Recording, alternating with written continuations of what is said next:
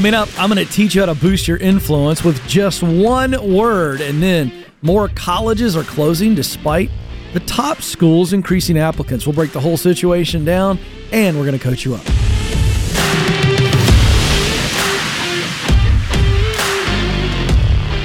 Helping you win at work and in life. This is the Ken Coleman Show. All right, everybody wants to make a difference in this world. And a lot of people want more influence. Not everybody, so I know that, but a lot of you would love to have more influence. If I could just grab the Ken Coleman Show pencil and say, here's more influence. Poof, you'd go, I'm in. Right? Well, now the term social media influencers, people have large followings, is a big deal, a part of our everyday language. But we all want to make a difference. And some of us, or I'd say a large portion of people, want more influence for the right reasons to make a difference. Some of you want more influence to make more money. I'm not going to begrudge you, but I'm going to teach you how to boost your influence. And it's a very simple strategy. It doesn't involve 7 steps. It doesn't involve a bunch of upfront investment of financial resources. In a word, the way to boost your influence is to give. To give. 3 things you can give that will boost your influence. The first is your time, serving others in a volunteer capacity, serving coworkers, serving your leader above and beyond what you're normally doing. This is just, I've got time. I'll give you some extra time. Okay? The second is your expertise. Right? You can give of your expertise. We shared the story last week of a nurse who, in studying for her nurse boards, began to share her notes, her study notes. That is a form of her giving her expertise. She was saying, this is how I study for the exam. These are my study sheets. And they went bananas, and now she makes over $1 million a year. So, expertise, knowledge, skill. And then the third is our resources, and what we're talking about here is financial. Our financial resources. If I give my time, my expertise, and my resources on a consistent basis, I'm looking for opportunities to give one or all 3 of those things. I can guarantee you your influence will increase. You just will. Here's why. When I'm giving, I'm building connection and I'm building trust. When I give, you just think of that. I am connecting with a human being. I am meeting them in a place of need. So therefore, a connection is established really quickly. It may not be super deep, but it is a connection. I mean, you just think about helping someone in a grocery store. You know, they drop all their stuff and you lean over and you just pick it up. And they're like, thank you very much. In that moment, there's a connection. Will they remember you 5 years from now? No. Maybe they will, but most likely no. But there's a connection that day, that moment. They go and tell somebody, nicest person helped me in the grocery store today. Or in telling the story, someone's, oh my gosh, did anybody help you? You're like, oh yeah, this nice lady or nice man stopped and helped. A connection is made. But then there's something else. If we continue to give, trust is built. Now the one-off, there's a connection only. But when we are consistently giving of our time, our expertise, our resources to people, trust is built. And thus, influence can now take place and be boosted. In other words, I could say it this way. I wrote it down on my notes. No one will let you influence them without a connection or trust. So if you want to influence anybody, you better learn how to connect with them. You better learn how to develop trust with them. Now, when those two things take place, there's a real connection, a human-to-human connection. Essentially, we could say like you. That's another way of saying this. When they like you and when they trust you, guess what? They'll follow you. When they like you and when they trust you, they will believe you. It's fascinating, isn't it? This is true of parenting, by the way. Even though our kids are our kids, they struggle with parental influence. And so you've got to connect to their heart where they like the idea, they like the solution, and then as a result, they'll trust. So that's the shade of difference there in parenting. The point is that when I make a connection and someone likes me because I have given something to them without asking anything in return, I am just giving my expertise, my service through time, my resources through money, then and only then can you truly have influence. A couple quick examples. Give people at work your lunch hour. Eat, if you like eating alone, or give of people in your community through a dinner or a breakfast or a coffee, your time. That's what we're talking about. Give a recommendation, give a reference. Things like this build influence. Now, here's what's really fun about boosting the influence. When you begin to give and give and give, and as a result get influence, that's the return on influence. Because when you get influence, guess what you get? Joy and fulfillment. When you influence somebody in a positive way, it's hard to describe how good that feels, isn't it? There's a certain sense of personal joy and fulfillment. I influenced someone to do something good. Do you also know that when you are influencing people, you get knowledge?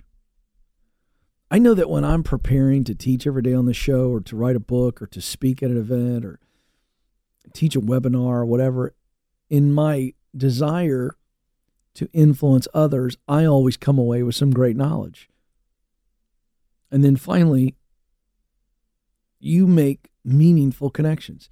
When you see that person on the other end of your influence, we were just out in Austin, Texas last week and spoke, and then went out in the lobby and met people, stood in line for an hour and took pictures and signed books and high-fived people. There were some hugs.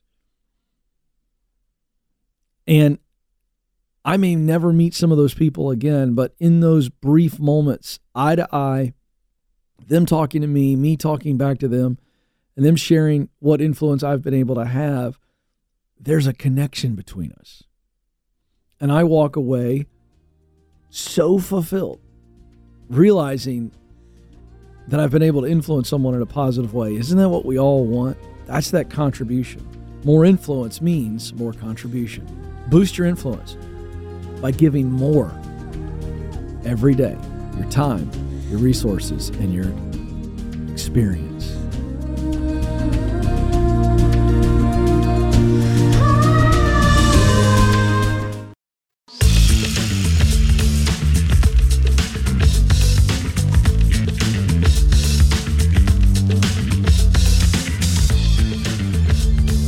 Thank you all so very much for watching and listening. If you're watching on YouTube and you enjoy this program, it's adding value to you, would you help me spread the word? We'd love for you to subscribe and share an episode or a clip. If you're listening on your favorite podcast app, love for you to give us a follow and a 5-star review and share.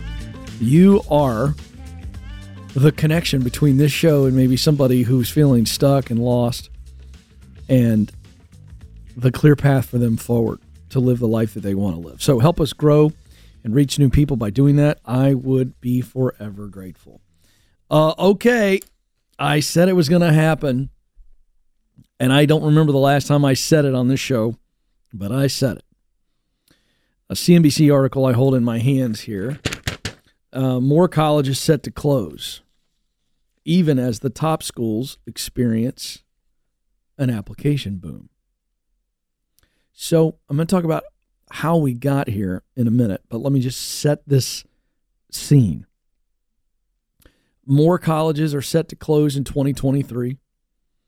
They go through a list of some smaller colleges that have had to close. And this is a result of fewer students.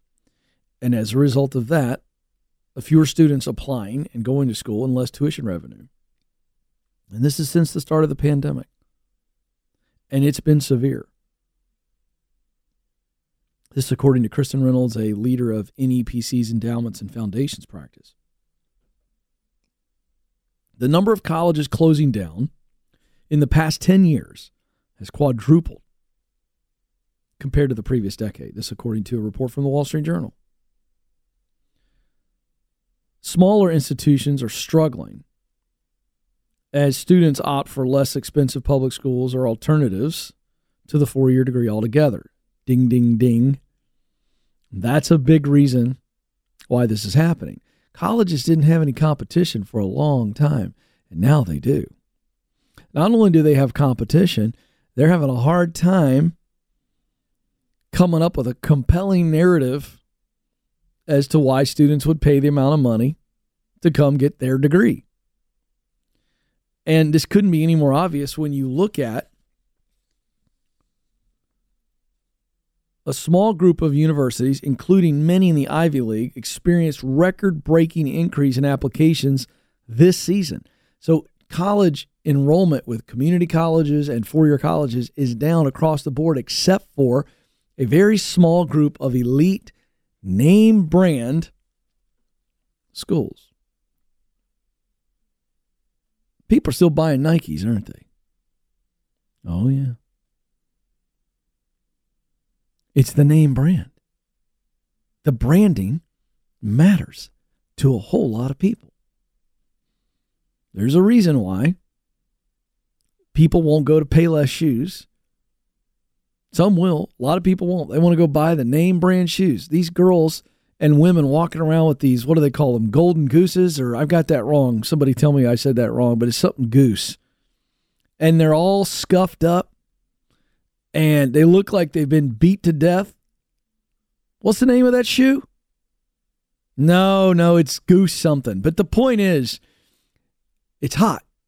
It's the hottest brand. My daughter comes to me and says, Dad, I want a pair of these whatever Goose things.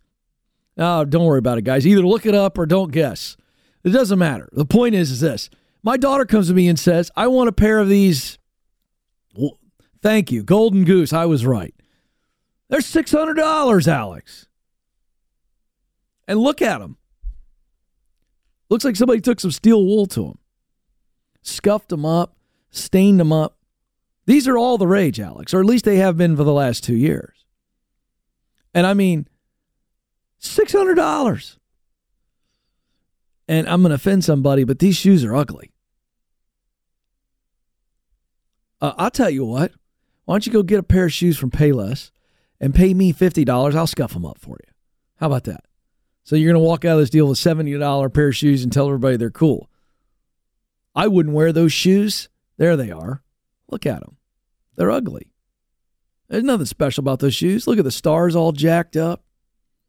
Like, what's wrong with the star? The tip of the star is jacked up. I hate these shoes. I got nothing personal against them. They're ugly. But it doesn't matter. You know why? Because somewhere along the line, they hit the trend. They became desired. Everybody wanted them because they were the hottest thing out there. And so it became a status symbol to overpay for ugly, scuffed up, dirty shoes. It's fascinating. It's the human psyche on display. Why would you overpay for ugly, scuffed up shoes? Because you want everybody to know that you're hip and that you got money and you're whatever. By the way, spare me the hate, because ain't no woman in the world can tell me those shoes are comfortable. I don't buy it. Well, that's what's going on with these Ivy League or these prestigious schools. Anybody that's not emotionally charged can look at them and go, they're overpriced. But I'm going to pay because it's not about the value I'm getting. It's about the status. I'm just telling you, that's what's going on. It's not worth it. For brand name colleges, the demand is off the charts, says Hafiz Lakhani, founder and president of Lakhani Coaching in New York. He says it's never been harder to get in. On the other hand, private colleges that are less prestigious but equally expensive are struggling to attract applicants. So the majority of people are going to say, is that worth my while? And people are saying no. But for whatever reason, Ivy League, you pick a handful of other really sexy schools like Stanford, Duke, I don't know, Vanderbilt, certainly here in Nashville. You know, they got some luster. They got the brand sheen, like the Golden Goose ugly shoes. Everybody wants them. Everybody wants to be seen wearing them. So that's why Ivy League and their fat endowments are bursting at the seams. Can't get in. Harder than ever. But other schools are facing extinction. Costs are still rising. At some point, we the people have got to say enough is enough. And it's only going to take a matter of time before enough people wake up to something I've been saying every day on this show, which is that colleges are overpriced. They're overrated. And it's only going to be a matter of time before the general population wakes up to this. And there'll always be business for Ivy Leagues because there's always business for Louis Vuitton in the mall. Tuition and fees plus room and board for a 4-year private college average, listen to this, $53,430 in the 2022-2023 school year. At 4-year in-state public colleges, it was $23,250, according to College Board. These are state schools, taxpayer-funded schools. $23,000. It's a racket. It's a complete racket and ripoff. A revolution is coming. They don't even see it either. Or they may see it and they don't care because they're lining their pockets. Bethel Tech. I just talked to Ryan Collins, who's been on the show multiple times, BethelTech.net. Big-time partner of the Ken Coleman Show. 9-month program, $15,000, placing people at $70,000, $75,000 a year. They're now getting into other areas of training. There's all kinds of competition for Bethel Tech. Trade schools, non-traditional trade schools, opportunities for people, companies just going, look, we're Google. We're going to train you. This is the wave that is not going to stop coming in. The first wave is through. There's a whole bunch of waves behind it. Companies of the future will be go and find good quality people and they will train them up within the walls. Colleges and universities, if they don't dramatically change course, are going to be extinct. I'm here to tell you. They can't keep it up. The value proposition isn't there. Your Ivy Leaguers will. But there's a reason why you got your discount Old Navy and then you got your Polo stores. The people in the middle are the ones that lose. You're either discount or you're luxury. If you can't provide luxury value or big-time discount value, you're not going to last. And that goes for higher education as well. Mark my words.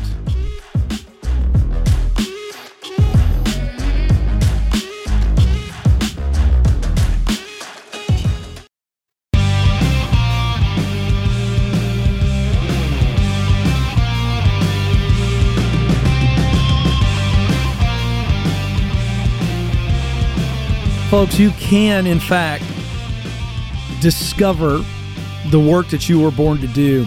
You really can. And you can get there and do it and actually enjoy a Monday morning and roll into Friday night going, man, it was a good week. I loved it. And I made some good money. And but it's intimidating. And that's why I created my signature tool that unpacks the methodology that you hear me talk about on the show all the time. You're on purpose if you're using what you do best to do what you love to produce results that matter to you. I'll say it again. When you use what you do best to do what you love to produce results that matter to you, you're a happy camper. And the money's enough. I'm just telling you. It's good, but it's enough. And that's why I created the Get Clear Career Assessment. It's a 15-minute process. We ask the questions. All you got to do is open your heart and just answer. Going to get customized results that clarify what your top talents are, passions, in other words, work you love, and then missional results, what motivates you. When you can figure out all three of those and how they work together, game-changing clarity and confidence happens. To get started, go to kencoleman.com/assessment, kencoleman.com/assessment. All right. For those of you who don't want to call in on the show, you can send us an email or you can ask a question in the YouTube comments. And so we've got some of those questions today. The email address is ask@kencoleman.com. We like to call it Ken's Electronic Mail. And do we have that old sounder, Joe? Let's do that. That's not the electronic mail, but that's all right. We have the old AOL sound. There it is. Ken's Electronic Mail. You've got mail. Now, some people are young enough that they don't even know what that sound is, but that's the original AOL sound that Joe snipped off somehow because he's so talented. And so you can send us an email, or in other words, an electronic mail. Ask@kencoleman.com or comment in the YouTube section. All right, here we go. This is from Alan. He says, my wife is currently looking for a new job, but wants to know if she needs to list her current employer on the updated resume. Her boss is very toxic and verbally abusive, and she really wants out, but is scared that new employees will call her boss to question performance. This is a tough one. And I don't think there's an easy fix to this, Alan, because if she doesn't list her current job and they check her references, they're going to immediately see that there's a gap, okay, between when she left that job and then how long she's been in this current job where the boss is toxic. So that creates all kinds of questions. And all of a sudden it looks like she's trying to hide something. Not good. Not good at all. And yet I also understand the fear that if I list this guy down and he's mad because I leave and he trashes me, then I get that too. Which is why you cannot be totally reliant on just a resume and references. You got to be prepared and crush the interview. You got to have some strong personal connections in this case to where somebody you know, and hopefully multiple somebodies, either work there or know the hiring manager and can say, Alan, I'm recommending your wife's name. Let's say her name is Susan. I'm recommending Susan because I know her and she's in a very unhealthy environment. That comes across totally different. But what she's got to do is she's got to be honest. You got to be honest and you got to put it down. If you get a bad reference, you just say, look, this is not a healthy environment over there. And I can give you a couple of other references in the building. So what I would do is I would list the current job, and I would actually not give the current boss. I would give some coworkers or some other managers in the building that can speak to her performance in a positive way, if possible. But this is a tough situation. But again, you overcome that with this personal relationship thing. Then it doesn't look gossipy because someone else is speaking up for you on your behalf. All right, next question from Beth. I've been with a company 6 years in various positions. Virtually none of my connections are from outside of this company. My previous work experience is from a company who went out of business. I am a nobody out there if I wanted to find a new job. So she's essentially saying she's a ghost, which she's not. I don't know anyone or have contacts or any credible history from anywhere else. How do I get off this island I put myself on and road towards a new job? Okay, I love this. I love the imagery. Look, you know a lot of people through the people you've been working with for 6 years. So start there. You're not on an island. You also act like you've never lived anywhere. You've lived in the same place for 6 years. You act like you're not on social media. Maybe you're not, but you know people who are. You know a lot more people than you realize, and that's where we're going to go to get off the island.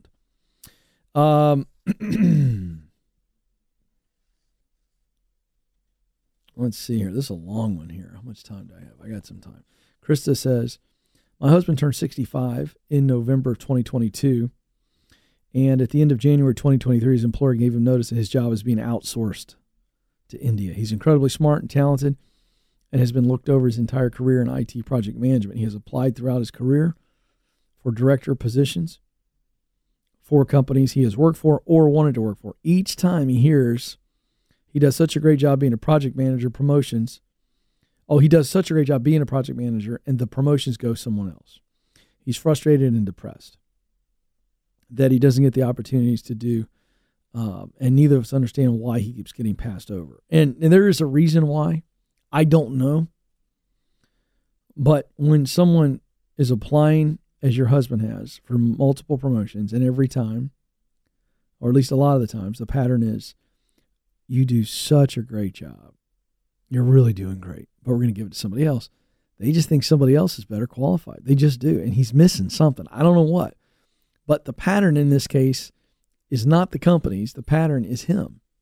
So we've got some self-awareness issues. We really do. We got to get some feedback, maybe some 360 feedback from other people, so that your husband gets a good idea of what he's missing. Because something's up. The question goes on. He's young at heart. And we don't have enough money in savings to fully retire. He needs to keep working. He's so overqualified for most of the jobs he's applying for and is competing with 30-year-olds who work cheaper. What is your advice to older people who have run out of time and are coming to the end of their useful work life? Well, number one, he hasn't run out of time. But he's going to have to, again, really rely on relationships to stand out. Okay? And the bottom line is, if he's applying for jobs that pay way less, then he may have to create some job opportunities, or he may have to do something he's never done before. And here's what I would tell you.